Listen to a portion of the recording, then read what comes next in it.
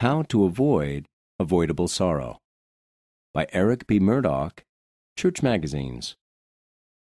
An ancient and a modern prophet teaches that turning to God is always the best way to go. Destruction is coming. What a hard message to give, but it needed to be given. The people of Jerusalem had turned away from God, rejected His prophets, and lived in sin and disobedience. God wanted them to know that He had tried to help them, but now awful consequences were coming. God called Jeremiah to warn the people. This was a tough job because no one listened. In the end, widespread unrighteousness led to the destruction of Jerusalem, and people were taken captive into Babylon. The power of choices. Sometimes sorrow comes from events out of our control or from the choices of others, but a lot of sorrow can be avoided through the choices we make. Jeremiah warned people that their choice to turn away from God and ignore His teachings would lead to sorrow. Thankfully, the Scriptures and the words of modern prophets help us know what choices will lead to joy and help us avoid avoidable sorrow.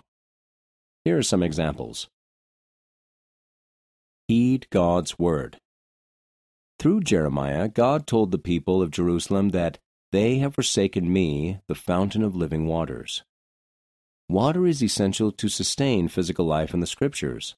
Water is a symbol of Jesus Christ and His teachings, which are essential for eternal life. President Russell M. Nelson has taught that when we heed God's word, God gives us the pattern for success, happiness, and joy in this life. I promise that you will be blessed with additional power to deal with temptation, struggles, and weakness.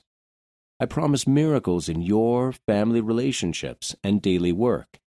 And I promise that your capacity to feel joy will increase even if turbulence increases in your life. The blessing of regular repentance.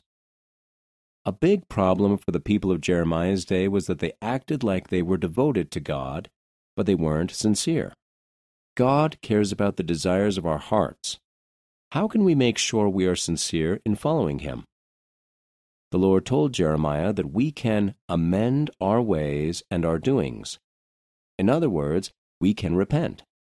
President Nelson has encouraged us to have a regular daily focus on repentance. He said, "Repentance is not an event. It is a process.